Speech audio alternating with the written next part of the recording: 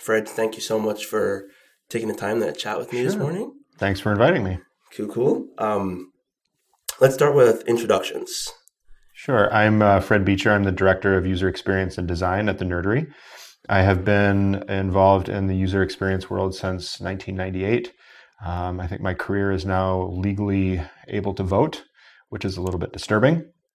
But it's for most of that career, I've been a consultant or working in an agency setting. And recently, in this past summer, is when I became the director of the team at the Nerdery. So I have a long history of design under my belt, and I'm fairly new to leadership.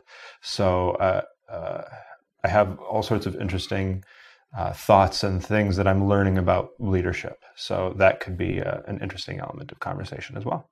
Cool. Okay, well, before you got to where you are today, in college, what did you study in college? So I went to school for biomedical engineering. Okay. That lasted about one semester. I tried my hardest, but I am just not an engineer. I studied and studied and studied and studied, but I couldn't get better than a C in calculus. I did a really idiotic thing, and I tried to take organic chem as a freshman. Not recommended. And I ended up having to withdraw from that class because it was so bad. But I did the logical thing after that experience and switched to creative writing. That is a natural transition there from biomedical engineering to creative writing. And then I was at the University of Southern California at the time, and I decided then that I didn't need to spend all that time, or all that money rather, learning about poetry.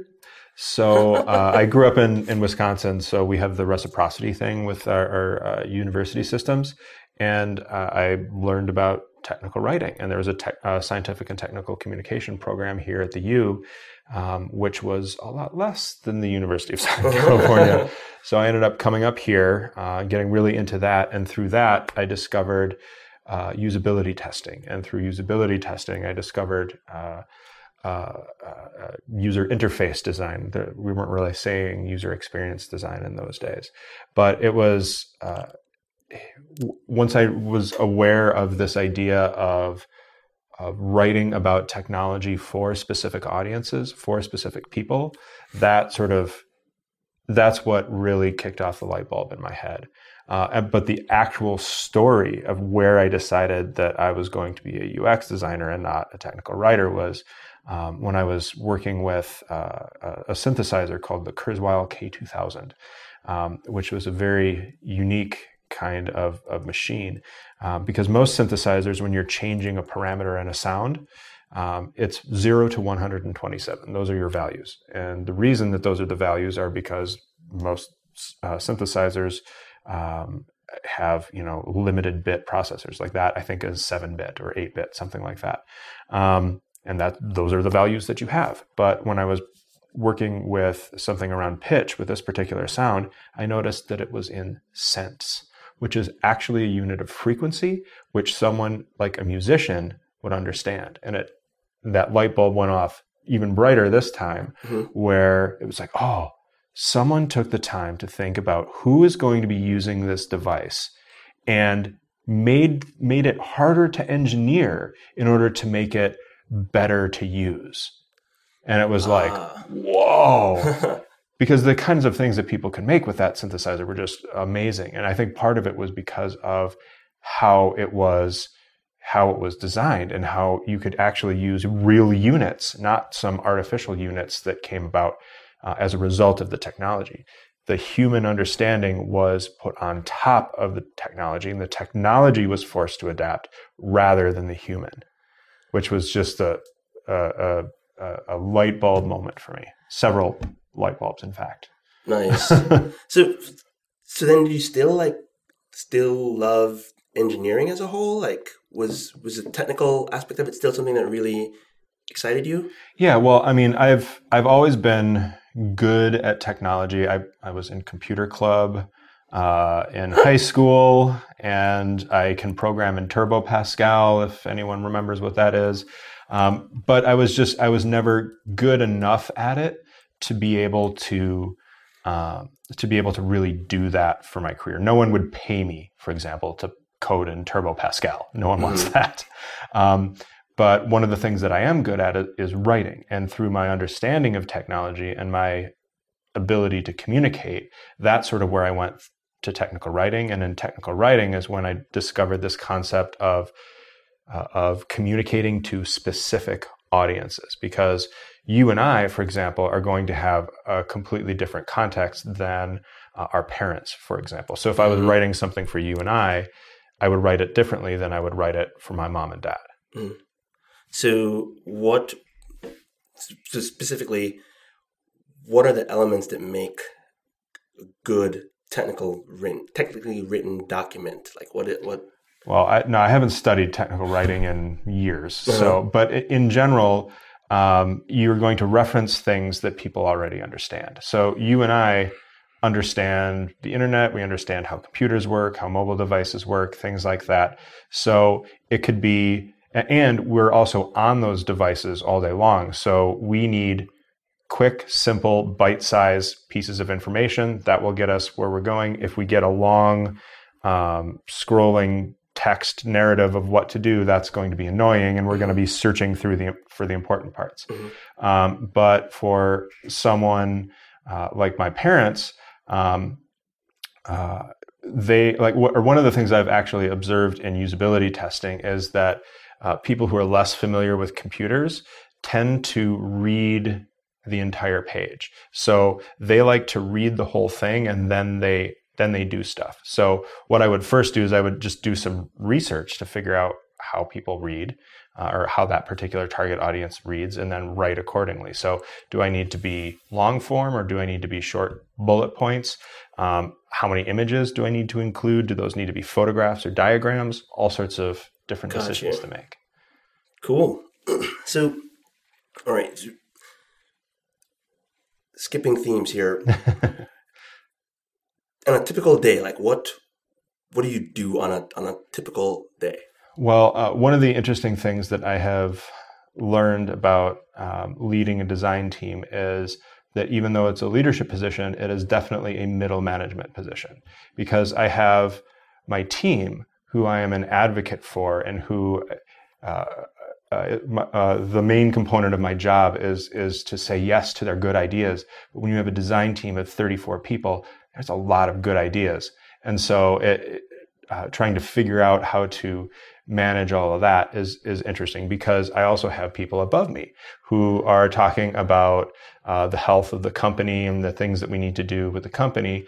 And so what I'm finding is that my role is very similar to my role as a designer, because as a designer, I was trying to unify business goals and user goals. Now, as a design leader, it's my job to align team goals and company goals, which is a really interesting challenge. Interesting.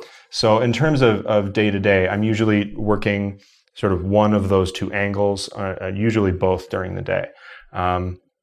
Because I will be working with some of the individual team leaders in the UX team, or the UX managers who sort of oversee the HR aspects and a lot of the cultural aspects of our design team. Okay. And I work with them to make sure that I know what's going on with all the people on the team, and figuring out if there's anything that I can, if there's anything that's getting in people's way that I can push out of their way, or seeing if there's opportunities for this person over here with this really cool skill to help out with this other project or this other sales opportunity, things like that.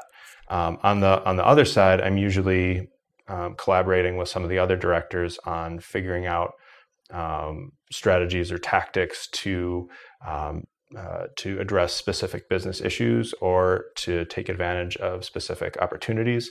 So realistically, it's a lot of emails and meetings and random conversations in the lunchroom. But it is very, very rewarding when I can see progress being made. In an organization that's large, one of the things I'm learning is that forward motion should be counted as success. because it takes a long time to really implement ideas. But if you have a plan and you communicate effectively along the way, eventually that plan will take shape. But if one of the things that I expected when I started with this was that I would be able to say a thing and it would happen. That's not how it works. So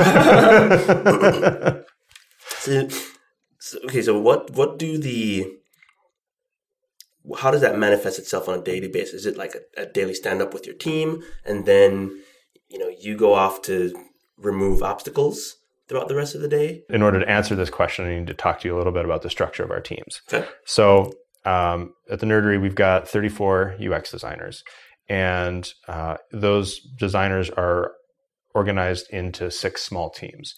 And one of those teams is in Chicago, and then we have 2 individual designers in Phoenix and in Kansas City. But the small teams each are led by a team lead. And then we have UX manager, and the team leads help with the mentorship and the sort of the project resourcing type things for the people on their team. And then we have 2 UX managers, and they handle more of the HR aspects. Okay. So you wouldn't go to your team lead with a question about, your career goals. Actually you would. That's not true. But like if you needed to know something about your paycheck or something, you would go to the UX manager for that. And so I work a lot with the UX managers. They are I literally could not do this job without them. And then I spend time with, I try to spend time with each team every week, but we recently sort of reconfigured our structure. So that has slipped away a little bit, but I do at least meet once a week with all the team leads. We split up the time where I have stuff to tell them and I get their reaction and stuff like that. And then we spend some time there talking about sales as well. And then I try to have one-on-ones with the team leads at least once a month and things like that. So there's a lot of connection with the team. And also every week on Thursday, we have an all-team stand-up. Every other week, it's someone communicating something interesting. And then every other week, it's me. Gotcha. And so that's where I'll share information with the whole team.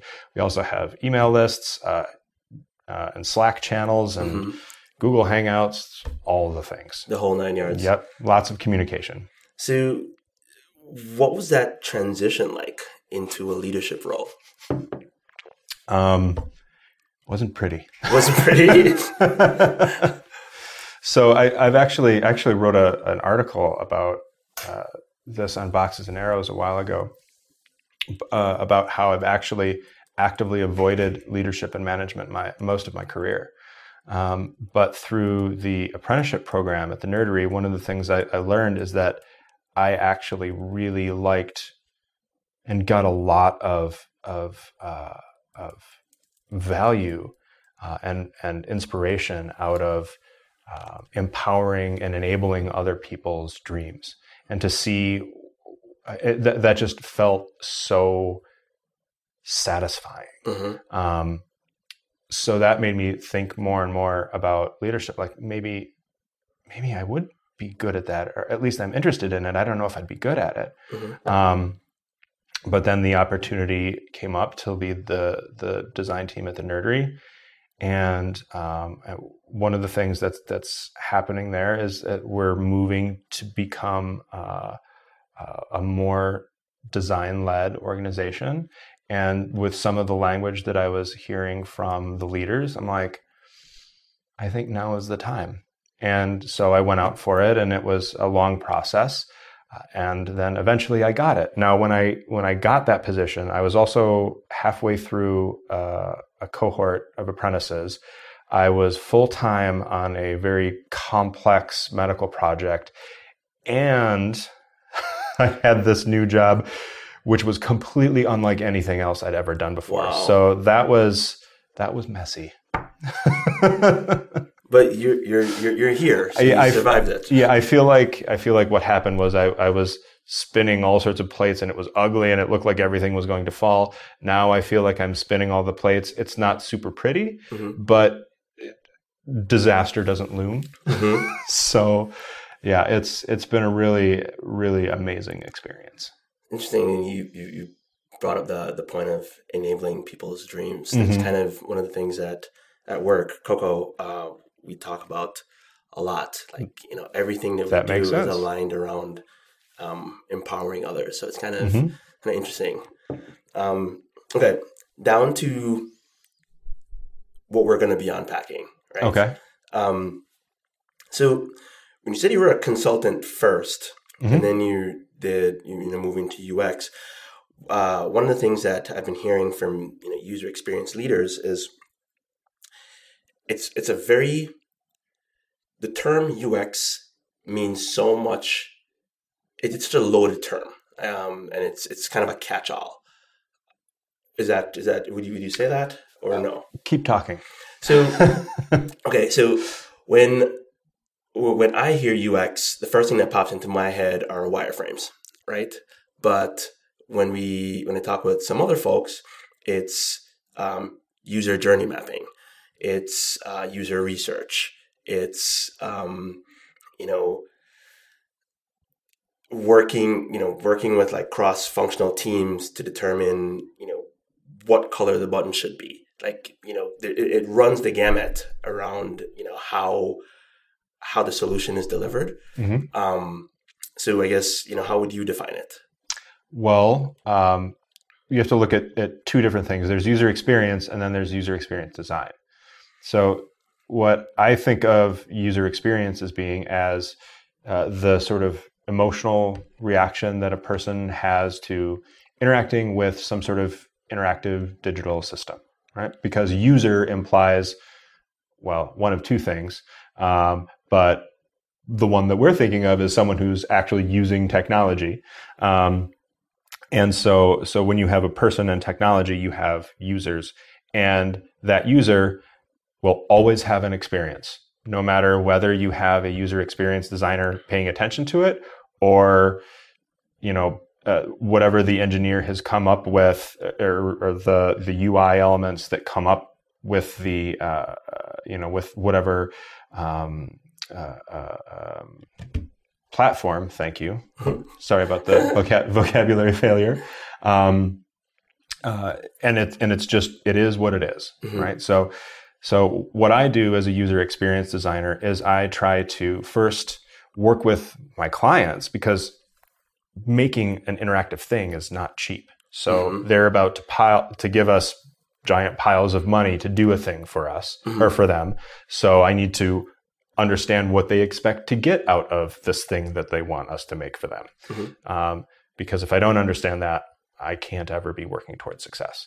The next thing I need to understand is about the people who are going to be purchasing, using, interacting with, etc., this particular system that we'll be building. Because ultimately, what user experience design is it's designing for people, for specific people, not just people in general. So what I would need to do is do research to find out the things that are interesting about these people. What are their behaviors? What sort of goals do they have? What really motivates them? The really juicy, squishy, messy, qualitative type stuff. A lot of the stuff that I need to know as a UX designer, you can't get from a survey, or you can't get from like looking at stats. Numbers are numbers. What I need is stories. I also need numbers, but that's a different thing. And so I take that and I try to craft a solution that will help the users achieve their goals so that the business can achieve theirs. So user experience design is very much a verb. And some of the stuff that you indicated, like wireframes, I mean, those are just artifacts. Those are just part of the design process. And I think that's a really critical thing to understand too, is that it is a process. It's a verb. It's not a thing. It's a way of going about making interactive stuff with people at the center. I think that's probably, if I could keep talking on that, but I think I'm probably just going to make it confusing. Interesting. So it's funny how you framed that up, because Greg Howell, who was on a previous recording conversation, reframed the question as, how do you define as a UX person, what you're really interested in is the user's '*s experience. So he reframed it. Say like you're at the end of the day, you're solving for a person. That person can be your client. That person can be an end user of your client. But you're always, all the tools and things that you do in UX is in service of that user, I guess would be. Here's the dirty secret of UX design, is that the reason that we want to pay attention to people is because that will make the clients money. Okay. Because no, I mean, it's good to pay attention to people. I mean, I love the work that I do because it makes the world a better place. But it's actually a win-win. It's not an either or. By doing stuff for people, I make my clients richer. Yeah, no. Done and done. We definitely did not lose sight of the ultimate end goal, which is it's a business. At the end of the day, it's a business. Yes. So I guess so. Okay, so it's that the ideal user experience designer then sounds like a unicorn. Like they can do research, they can do wireframes, they can think outside the box. Like, what does an ideal user experience person look like? So this is going to the generalist versus specialist debate, which happens a lot in the UX world. And the answer, and it's the pat UX answer, is it depends. What sort of organization are you? So an organization like Target, for example, very, very big, lots and lots of stuff to do. And Best Buy is like this as well. So they hire people who focus on very specific areas. So they would hire specifically information architects, specifically interaction designers, specifically user researchers, specifically usability testers. And there's enough work of that type of work to keep all of those people busy all the time. But in an agency setting like the Nerdery, the stuff that we work on it can be completely different from one project to the next. So for us, having a lot of generalists is better. Now, I typically think of user experience as a series of like roughly 5 things. So there's the strategic and business aspect of it. There's the aspect around users. There's content. There's design and sort of multiple different kinds of design within there. And then there's evaluation.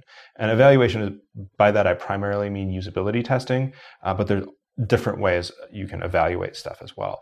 And so what I look for in a designer is someone who is competent in all of these ways, in all of these things, but maybe they excel in 1 or 2 of these things. Like, for example, myself, my strengths are probably in interaction, design, testing, research, and strategy. I started early on in my career, I did a lot of information architecture because that's what user experience design was in the late 90s and early 2000s. But as time has gone on, my focus has moved a little bit away from that and towards these other things. So, when I put a person on a project, I know that they're going to be able to do all the things. But for example, if content is really important, content is always important, but if it's particularly important, then I'm going to want to have our content strategist on that. So while primarily we hire generalists, we do have people who do specialize, but we have relatively few of them. So we have one content strategist right now. And we do have a couple of people who focus specifically on visual design, or as has confusingly been called recently, user interface design, who focus on the aesthetic component of the experience rather than on the strategic or architectural component. Mm-hmm. Cool. But I would say that to be a good user experience designer, even if you're just going to be, let's say, just a straight up interaction designer, you do have to have the ability to understand other people and to put yourself in other people's shoes. Even if other people are doing the research, you have to be able to make sense of that research and translate that into design decisions. So, and this is one of the reasons why I think UX is kind of a difficult field to get into, because it requires many disparate skills. You need to have some design skill. You need to have some fundamental understanding of psychology. You need to have a little bit of understanding of business and business strategy, and you have to be a good communicator, and you have to be able to understand technology well enough to be able to communicate effectively with developers. So these are a lot of weird skills. Or, I mean, the skills aren't weird, but when you put them together, it's kind of a weird combination. Yeah, it's rare to find people who have those skills innately. Got it. Yeah, I think that's where my struggle comes from with like defining what my personal, what is a UX designer? When someone says to me they're a UX designer, it sounds to me like they're saying I'm a consultant. Like, how do you define that? Yeah, I mean, you can definitely do it in a consultative capacity. That's what I've done most of my career. But I think the practice of user experience design is different in-house. And, this is one of the areas where I have a little bit of professional jealousy is of the people who work long-term on products, usually what I'm involved in is the upfront work of helping bring the product to life. I typically am not involved in evolving the product over time. Now, that said, the work at the Nerdery is changing, where we're doing more of that product work, and it's going for longer. It's not just getting the MVP out the door. It's getting the MVP out the door and then doing several iterations after that, and sort of essentially consulting ourselves out of a job to help our clients set up good software design and development process. So that's really exciting. But myself, I haven't had a lot of that experience, and I think that would be really interesting, because you are approaching it in a much different way, because you're learning more and more very specific behavioral contextual stuff about your users, and you're seeing their behavior specifically with your system evolve over time. So it's very rhythmic. So that's one of the things that's a little bit different, and one of the areas where maybe someday I'll get a little bit of experience, but for right now I've got my hands full. So two-part question. Okay. When at the end of the UX process, like what's the deliverable? Like what's the physical thing that gets handed to a client, or where they go, okay, this is something that I'm going to be paying for? Well, and the second part of that question is what role does data play in coming up with the solution? Okay, that's probably a whole podcast in itself, but I'll try to keep that one short. But ultimately, the actual deliverable of a user experience design process is very ephemeral, because it is a user experience, which is an emotional reaction within a person. Now, this is where I'm probably being a little bit pedantic, because one of the things that is important to me is this difference between deliverable and artifact, because as you know yourself, design is messy. And it's a process. So it's going to be different things are going to be made and created and unmade and thrown away and changed and edited as you go through the process. And so really things like wireframes or even prototypes ultimately are just in service of creating this emotional reaction down the line. Now, earlier when we were talking, you were talking about what does good handoff to developers look like. A good handoff to developers looks like no handoff at all. Handoff, throwing things over the wall, is a good way to do design poorly and software development poorly. Got you. What we do at the Nerdery, because we have such a huge development staff, is we like to get developers involved right away in the discovery phase. Even, for example, on the last project that I worked on, it was a very, very detailed scientific visualization tool that we were making. And the lead developer who was going to be on that project actually participated in all of the direct user research with me.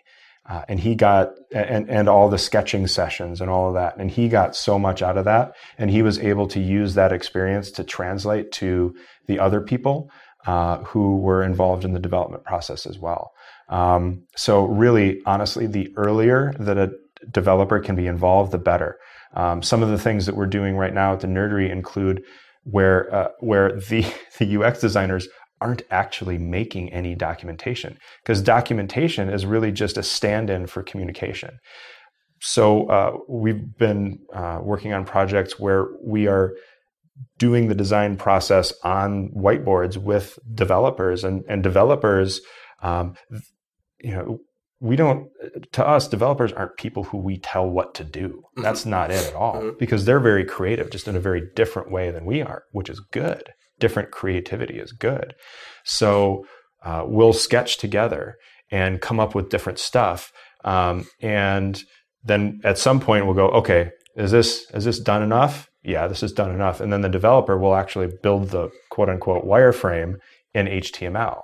And so that actually allows us to jumpstart the development process, because we don't have this documentation as an intermediate. We have designers and developers actually talking. Got it. So user stories, where does that fit within the process? Oh, okay. So user stories are a very specific way of sort of managing agile software development. And I've seen user stories go wrong in a lot of ways. When I think of a user story, what a user story is a story about an actual user. But that's not what a quote unquote user story is in the context of agile development. It's as a marketing manager, I want to generate more leads, but honestly, I find that to be insufficient to communicate the richness of behavior and goal and motivation that people have. It's probably better than a 500-line requirements document. But what I like to do is and this goes back to what I was saying earlier about product, but that ongoing product work, you get to know your users really, really well. And so you get to understand the things that they value and what's meaningful to them. And through that, you can make decisions about functionality that should be going into your system. Because, oh yeah, Mary would find this really valuable because she'd use this to communicate more effectively with her husband about the different places that their kids need to be during the week. Something like that's really rich and juicy, and you can make decisions on it. And then after that, you can maybe break it down into an actual user story or an agile user story that articulates specific functionality and the rationale for that functionality. So you can communicate effectively to developers about what the thing needs to do and communicate a little bit about why. But, if developers are involved in some of that research process and in the testing process as well, then you have to do relatively little communication because, or documentation, I should say, because you're already doing a lot of communication. Got you. That totally makes sense. Thank you for breaking that down like that. Thank you for asking me questions that allow me to be extraordinarily pedantic.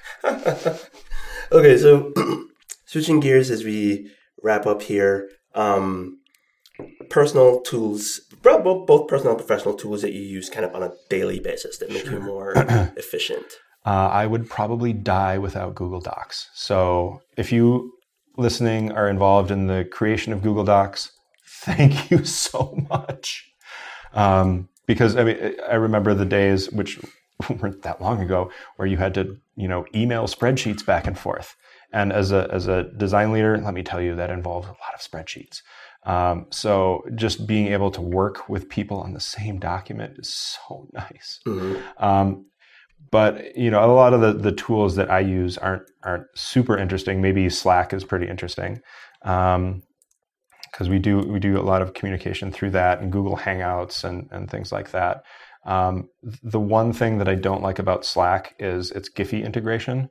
I don't know if you've tried to do that, but you'll do /Giphy and you'll say something and it will come up with some completely random image that has nothing to do with whatever it was you were thinking it would have something to do with. So, which is a little bit sad because we largely communicate in animated GIFs in the UX team. Yeah, so we've gotten our company leadership communicating in GIFs now too. It's hilarious. Nice.